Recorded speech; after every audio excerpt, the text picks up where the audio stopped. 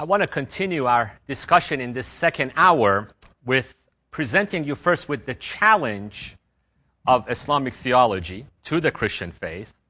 And the rest of this hour and the next hour, I will give you a brief overview of Islamic theology and Islamic life.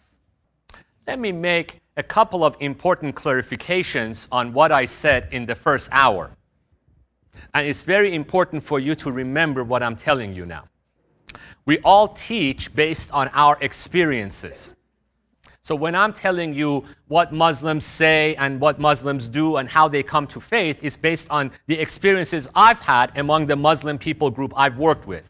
But early in my life, I learned that the most important thing to do is to actually meet with people face to face to find out what it is that they believe. Don't just read something in a book or hear from a teacher and say, okay, this is what everybody in that group believes this because the book tells me this. So when I tell you that in my experience, most Muslims, most Iranian Muslims that I have seen, have not come to faith because of theology or apologetics, that's the experience that I've had with Iranian Muslims. There might be many other Muslim groups that God has used apologetics and theology to bring them to faith. Or to say that all Iranians I know have had dreams, obviously doesn't mean every single Iranian has had dreams. The ones that I've known, dreams have been a prominent part of their conversion. So I make general comments like all teachers, but there are obviously a lot more to reality than just the comments we make. I think what's important is for you to be grounded in your faith, have the tools and equipment to respond to people's questions, and then just get into the conversations and the witnessing and see how the Spirit of God leads you in those conversations. Many years ago, I was witnessing to a Muslim relative of mine. And this Muslim relative was actually studying the Quran and going to a mosque to get training. So in my witnessing to her, I said, well, as a Muslim, of course, you believe the Bible's been corrupted. And I was ready to get all my answers about the charge of corruption of scriptures. And my Muslim relative said, the Bible's been corrupted? Who said that? I've never heard that. So it's important not to assume things about somebody and just get to know them on an individual basis. Now, obviously, I believe theology and apologetics are very important. I have devoted my whole life to studying it. But in my experience with the Iranian Muslims I've had contacts with, it's most Iranian Muslims, the biggest issues in their life is that they are searching for peace in their life. And so theology comes later as they're trying to understand who this God is. Now, let's get on to the topic at hand. I usually start teaching on Islam by pointing out certain things. Sometimes I run into Christians in the West who have never had contacts with Muslims. And for them, Muslims are just people who live in other countries. So they feel like they don't need to know about Islam because they don't interact with Muslims in their lives. But this is the point I want to make. And it's one of the most important points that I will teach in this class. If you never meet a Muslim for the rest of your life, the challenges of Islam are still all around us. You need to take these challenges seriously because whether it's coming from Muslims or Jehovah's Witnesses or secular humanists, they're all the same. We have stereotypes of each other. We have stereotypes that Muslims are just radical, violent people. But my point is that, in fact, Muslims feel very intellectually strong. Muslims today feel intellectually justified to reject the Christian faith. I will tell you what I mean in a minute. The objections that Muslims have had against Christianity for 1400 years, these objections, we hear them from different groups and different people now all around us. And Muslims say, see what we have been saying to you Christians for 1400 years, your own scholars are now saying the same thing. So you can witness to them, you can share Bible verses, but they say, no, you Christians are just putting your head in the sand. So we need to take the intellectual challenge of Islam very seriously as Christians. What do I mean by that? Orthodox Christians believe in the doctrine of the Trinity.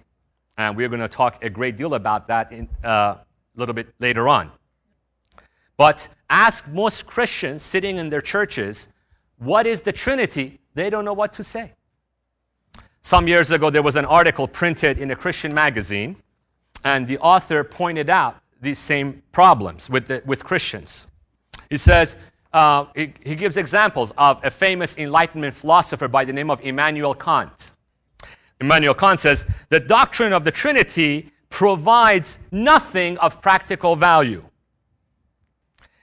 It doesn't mean anything, even if Kant says Christians claim they don't even understand it, but even if they did understand it, it doesn't make any difference. It doesn't make a difference whether there are 10 persons in Godhead or 3 persons in the Godhead. This doctrine has no relevance for life.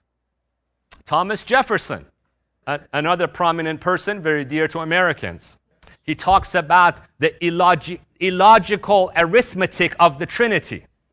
He says, when we shall do away with all this Trinitarian arithmetic and get back to the simple, pure teachings of Prophet Jesus, then we shall be the worthy disciples of Christ. A Muslim would say amen to Immanuel Kant and amen to Thomas Jefferson. A Muslim would say, it's not Muslims who are saying this stuff doesn't make sense. It's your own Christian leaders that are saying these things. There's a famous and controversial Catholic theologian by the name of Hans Kung. And he refers to another historian who makes this observation. He says, historians always note with surprise how little power of resistance Christians showed to Islam. Historically, when Islam went into Egypt and went into the Middle East, Christian churches just collapsed. The Jewish communities were much smaller in number, but they held their faith, but Christians didn't. And this historian makes this observation. He believes that the church collapsed because of the inadequate rationale of the central Christian dogma. See, Islam, it is very important for you to understand, Islam presents itself as a very rational, simple to understand religion. I told you we have stereotypes of Muslims. Muslims have stereotypes of you Christians. You know, their stereotype of you is this, that Christianity is this emotional religion and people have no reason for what they believe. Christians worship, they sing hymns, they go to church all their life, and yet when you ask them the most basic questions about their faith, they said, we don't know, it's a mystery. But Islam says, no, we don't have mysteries. Everything God has revealed, His plans for us, and it's very easy to understand. It makes sense, and it's easy to explain.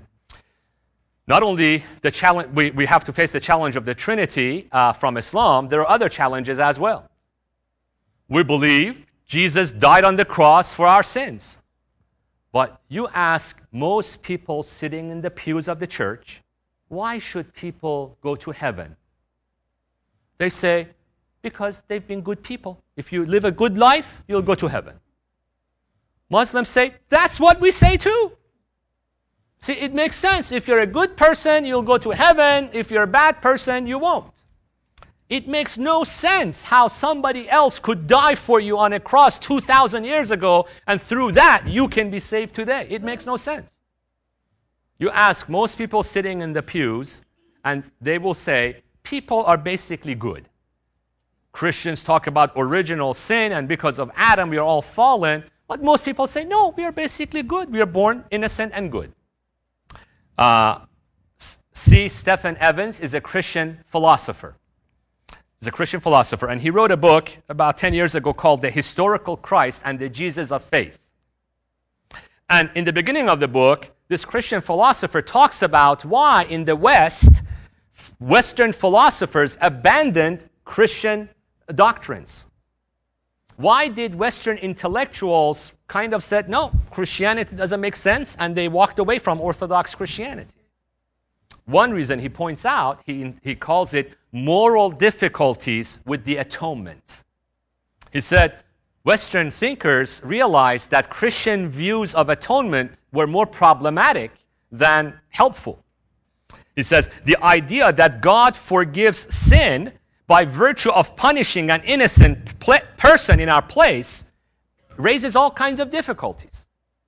The Enlightenment emphasized a view of individuals as morally autonomous agents. I am responsible only for my own choices. And this view raises all kinds of problems for Christian theology. Why must God punish at all? If punishment is necessary, how can guilt be transferred to someone else? How can the suffering of someone else take away my guilt? These are the questions that Western philosophers struggled with, and because of it, they left Orthodox Christianity. Muslims say, we've been telling you Christians the same thing for 1,400 years. Let's talk about another example. Every year, magazines publish stories in America and in the West, and especially around Easter time or around Christmas season.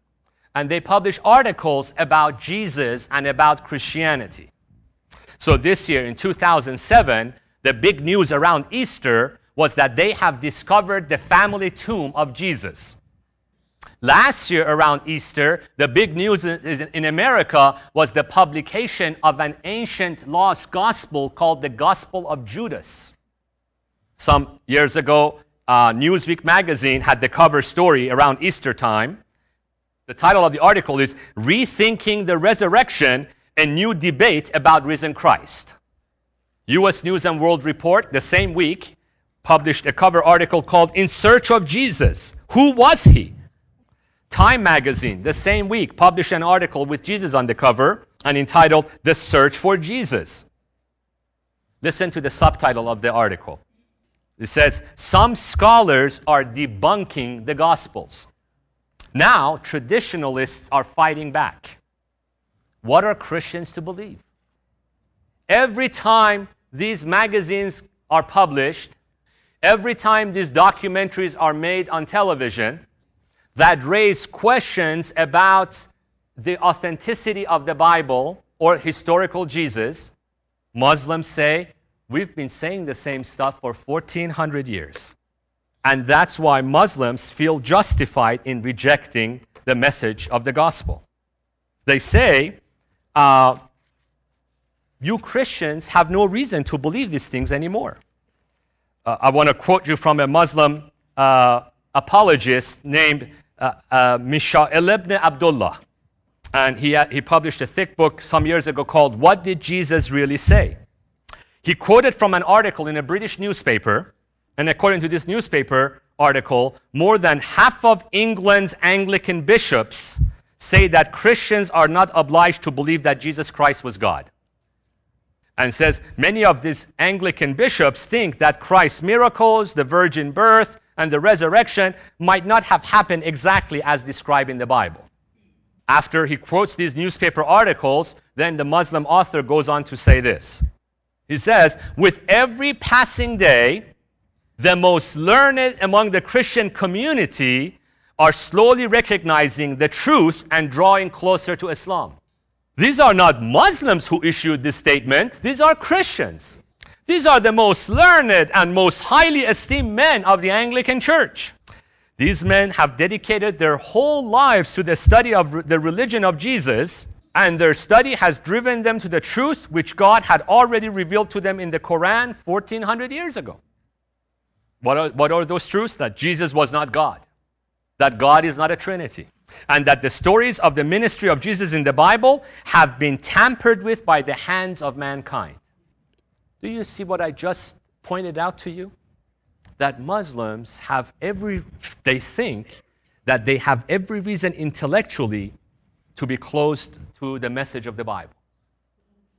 Because Christian leaders, Western philosophers, non-Muslim intellectuals are all raising the same objections about the fundamentals of the Christian faith. That's why I believe we need to take the theology of Islam and the challenge of Islam very seriously. See, in the world we live in today, we usually hear people talk about the military threat of Islam. We talk about the political or the social threat of Islam. And these are all real threats. But the most significant challenge of Islam to the Christian faith has to do with the theology of Islam. It is in the theology of Islam that we find the source of Islam's fundamental opposition to Christianity. And unless we grasp what Muslims believe, how that belief confronts the truth claims of the Christian faith, and how to respond to the Islamic charges against Christianity, we have not succeeded in understanding Islam or addressing Islam. So, whether, for those of you who are watching these programs, whether you are in contact with Muslims or you're not, you have to understand what these challenges are and how you would respond to these challenges. As I have studied Islam for many years, I have boiled down these differences in 4 areas. And these 4 points that I will mention basically provide the outline for our course this week. Now, when people talk about Islam, they can focus on all kinds of little or minor issues. They can talk about, Muslims don't eat pork, or Muslims don't drink alcohol, or talk about other cultural issues in terms of differences between Islam and Christianity. Or many people, including former Muslims who have become Christians, view Islam only in terms of its military threat or the issues of violence and jihad. But I believe that the most important fundamental differences between Islam and Christianity have to do with these 4 areas. Islam challenges the Christian view of God. Islam challenges the Christian view of man. Islam denies the Christian view of Christ. And Islam challenges the Christian view of the Scriptures. That's the outline of our course. God, man, Christ, and the Scriptures. Now, under God, we will talk about 2 subpoints. Islam denies the Christian view of the fatherhood of God. And Islam denies the Christian doctrine of the Trinity. We will look in great detail on these topics. Under the doctrine of man, we will talk about how Islam challenges and attempts to refute the Christian views of human sin and human salvation. Under Christ, we will talk about how Islam challenges the Christian view of the death of Christ and the deity of Christ. And then we will talk about how Islam challenges the Christian view of the authenticity of Scriptures and authority of Scriptures. So as I said, Islam challenges every single fundamental doctrine of the Bible. There are many scholars that try to emphasize the similarity between Islam and Christianity. There's a famous professor at Harvard University by the name of Diana Eck. And this is what she writes.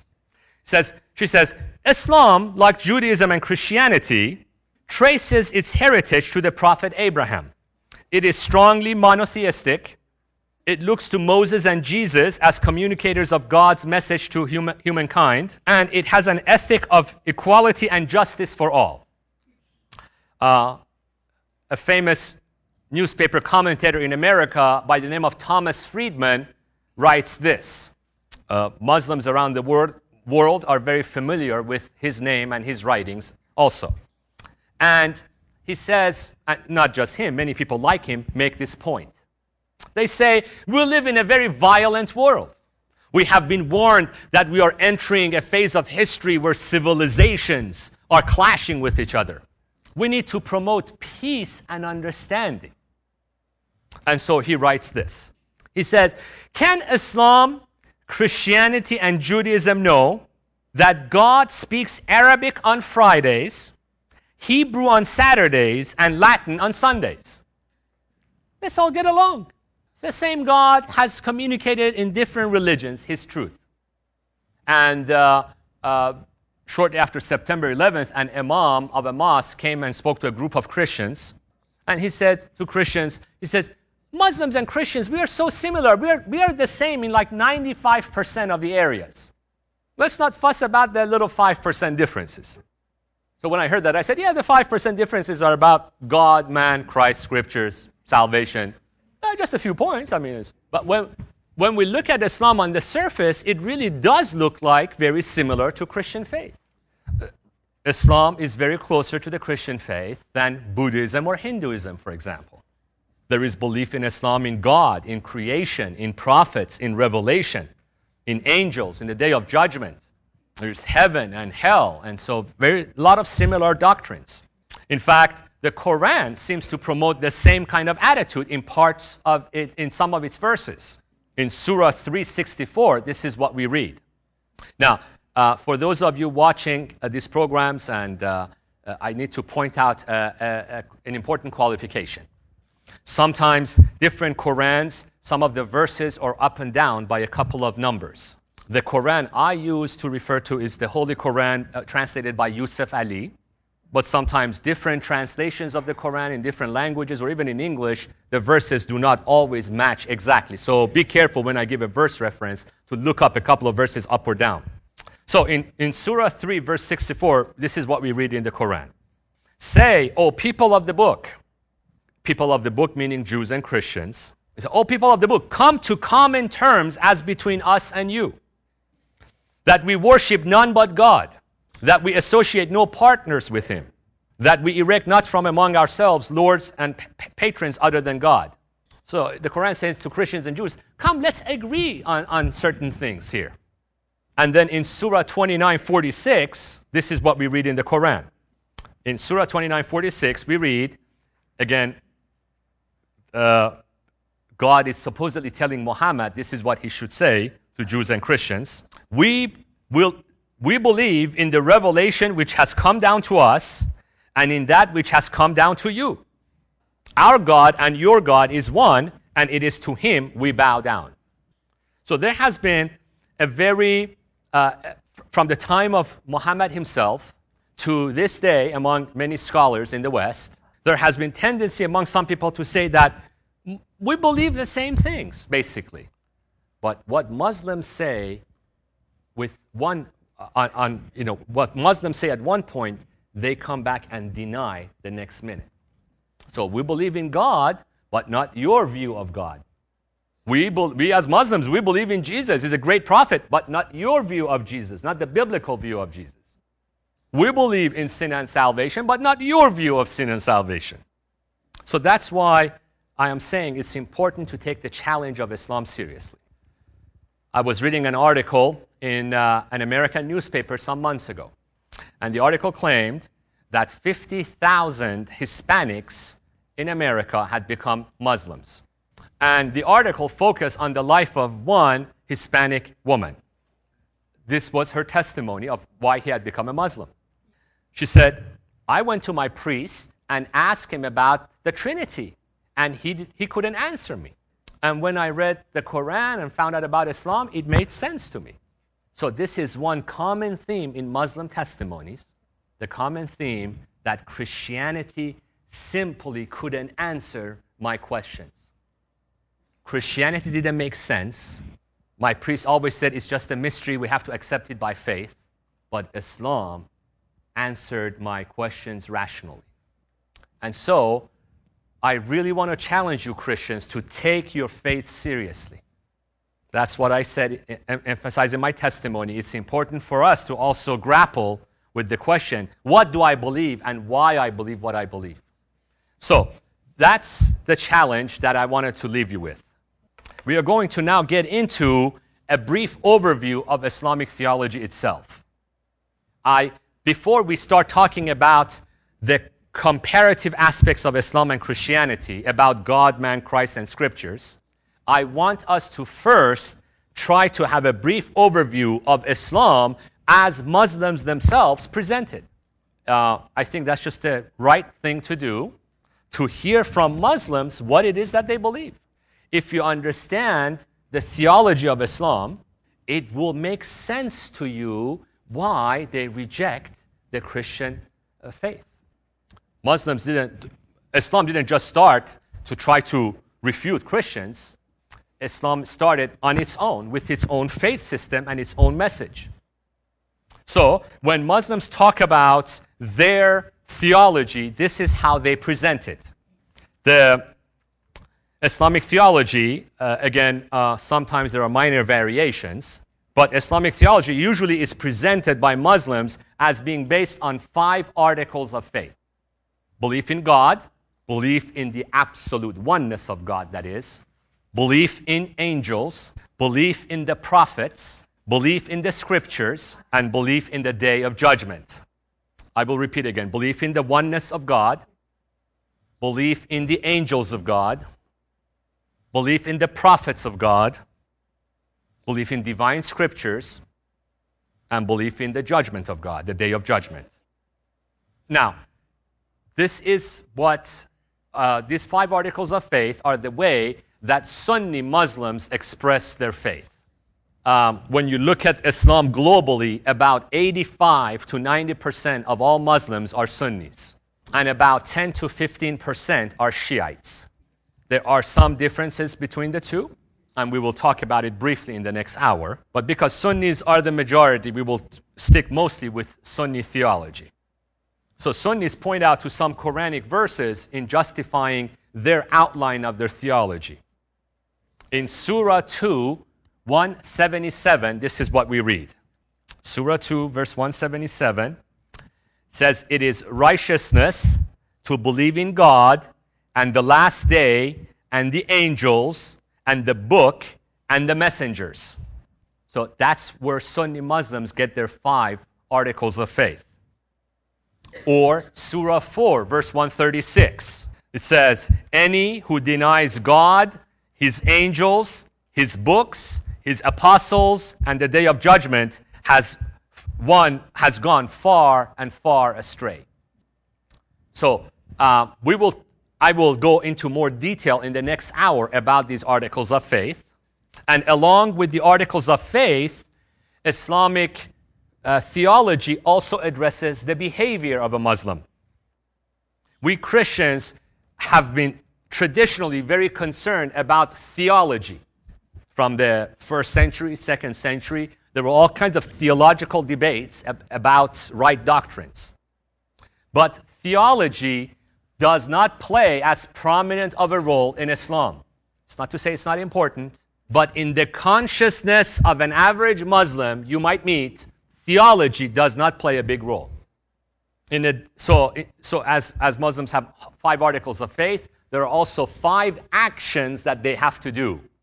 5 actions or pillars as they're called. And this, for many Muslims, is a more important part of their identity as Muslims. What makes a person a Muslim first is the declaration of faith, or the Shahada. Shahada is to say that there is no God but Allah and Muhammad is His messenger. You need to profess that and confess that in order to be declared a Muslim. And Muslims repeat it often throughout their lives. The second act is prayers, traditionally done at 5 times during the day, 5 different intervals of time during the day. Now, Shiites, again, usually combine these 5 times into 3 times, but there are set prayers that have to be said by a faithful practicing Muslim. Then there is almsgiving, the third act, zakat, or giving of alms. And then the 4th act is fasting during the month of Ramadan. And that's fasting basically from sunrise to sunset. And then the 5th act Muslims are commanded to do is, for those who are able and who can afford it, go on pilgrimage to Mecca. If they are able and if you can afford it, once in your lifetime at least, you must go to the house of God in Mecca. This, for vast majority of Muslims, this is what constitutes Islam for them. It's very easy to understand. There is a God who has sent messengers. Some of those messengers have brought scriptures to tell us how to live a good life, to warn us of the day of judgment, and one day we will be judged. And we will be judged based on the actions that Islam has told us to perform on this earth. That's how the theology of Islam and the practice of Islam fits together. Now, this is the end of our hour now. We will continue this discussion in the next hour. And so we will explain in more detail what these points mean and how Islam believes it has a comprehensive system for your faith and your life.